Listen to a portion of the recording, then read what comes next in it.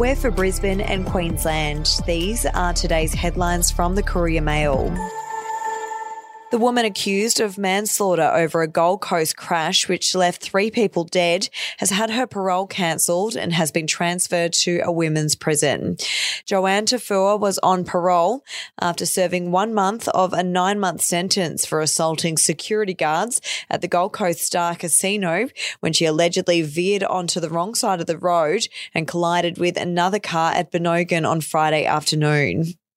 If you would like to read more on that story today, you can take out a subscription to the Courier Mail at couriermail.com.au or download the app at your app store.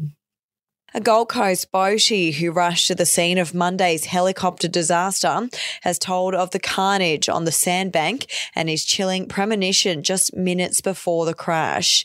Travis Slatter was enjoying a day on the Gold Coast Broadwater fishing with his family when he saw the helicopters collide and rushed to the sandbank near the SeaWorld theme park, where one chopper lay upside down in a twisted heap as stunned survivors emerged from the badly damaged second aircraft. We'll be back after this. News doesn't have to be boring. The Brits have given Prince Harry a new nickname after yet another tell-all interview. Oh God, is it the Ginger Whinger? Let the team at news.com.au get you up to speed each day with their podcast, From the Newsroom. A couple were busted joining the Mile High Club. Well, I guess they can't fly Virgin anymore. Politics, sport, red carpets, royals. Get all the goss in just a few minutes. Follow From the Newsroom wherever you get your podcast from. Shocking footage filmed inside a chopper has revealed a passenger tried to warn pilot Michael James seconds before the rotor of another helicopter smashed through the windscreen of his aircraft. The vision was shot inside the helicopter that managed to land on sandbank on the Gold Coast Broadwater, with all people on board surviving the collision. And almost 1 in 5 Queensland hospital and health services have been given the lowest performance ratings by the state's health department.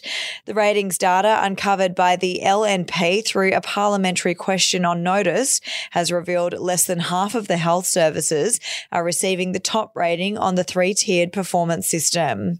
Those are your headlines from the Courier Mail. For updates and breaking news throughout the day, take out a subscription at couriermail.com.au. We'll have another update for you tomorrow.